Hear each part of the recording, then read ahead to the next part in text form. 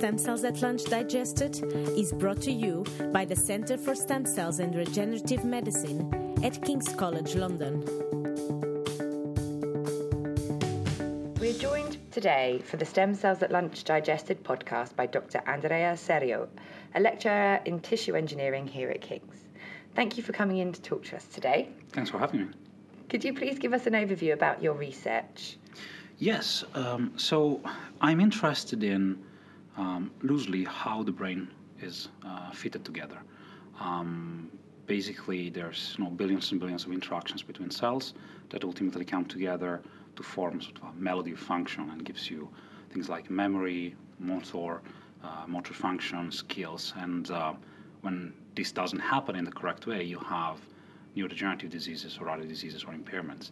And I've always been interested in how you get essentially something more complex from a very simple set of interactions. And that seemed, to me, it's the perfect field for it. So my research is how you can get simple cells, like neurons, wired together in a certain way, and how that generates a function, and how during certain diseases that doesn't happen correctly and generates what we define lack of function, or neurodegeneration, Alzheimer, and all those sort of diseases.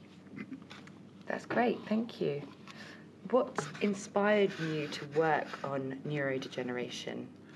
I came to neurodegeneration as an application of my more basic science interests. I have to confess I came to the field with a very 6-year-old naive idea of I wanted to build the brain.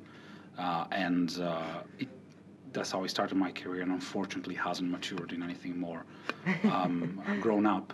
But that meant that basically I am interested in applying a series of technology to a problem that I think it's both philosophically and scientifically interesting and has real implication, because as I said, it's not just about how the cells work together when everything goes well.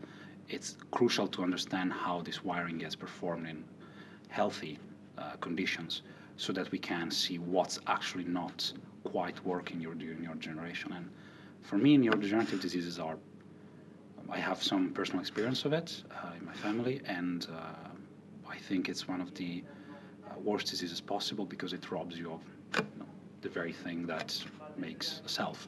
So if this was a perfect way for me to put together my scientific interest and a way to actually help on a topic that it's, to me, near and dear and of real importance. That's really lovely. What do you think the future of the research in this field will look like? I think we are going more and more towards a understanding of how the complex systems come together to make function, and in the specifics is we're trying to, I think the field is homing into the idea of there's more complex systems needed than just studying one cell at a time or a collection of cells in an arrangement to understand exactly how neural circuitry works. And there's, especially with tissue engineering, and how in the last 10 years or so tissue engineering has been inching ever closer to actual cell biology, neurobiology. We are understanding that it's not just important to have the right cells, it's important to have the right cells in the right shape, in the right stiffness of material, in the right arrangement.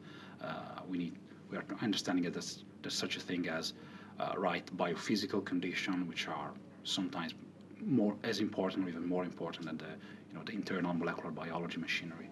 And so I think we're moving towards ever increasing interdisciplinarity in this field, and also interdependence between what's going to be the tissue engineering, the engineers, the cell biologists, and that's going to, I hope, ultimately in the next 20 to 50 years bring us to a closer understanding of how you get consciousness from a bunch of cells talking together. Are you working with any other groups yourself, or any other subject disciplines? I have been lucky enough that I always had a very short attention span. So I've started my career as a biotechnologist, and I was looking at a future made of bioreactors and brewing beer for industry. And then I got interested in this problem, and I retrained as a neurodevelopmental biologist. Then I got interested in stem cells, and how that could be used for in vitro modeling. So I got to learn a bit of stem cell biology, and during my PhD, I started bringing together, for example, some of the biophysics behind certain advanced microscopy systems to the stem cell aspect. And then for my postdoc, I completely retrained as a tissue engineer. So I have tried to bring interdisciplinarity internalized first, and at the same time, I think I have no two collaborators in the same field in my network, which is really challenging at times, but it's really cool because you get to talk about bioinformatic modeling of how a network is built together one day, and the next day you're talking to some other person about how RNA biology actually shapes a disease, and then later on how a material can be used to functionalize proteins on. So it's really cool. Also partly challenging. Yeah, definitely. Well, thank you so much for speaking with me today. I look forward to hearing more in your talk. Thank you very much.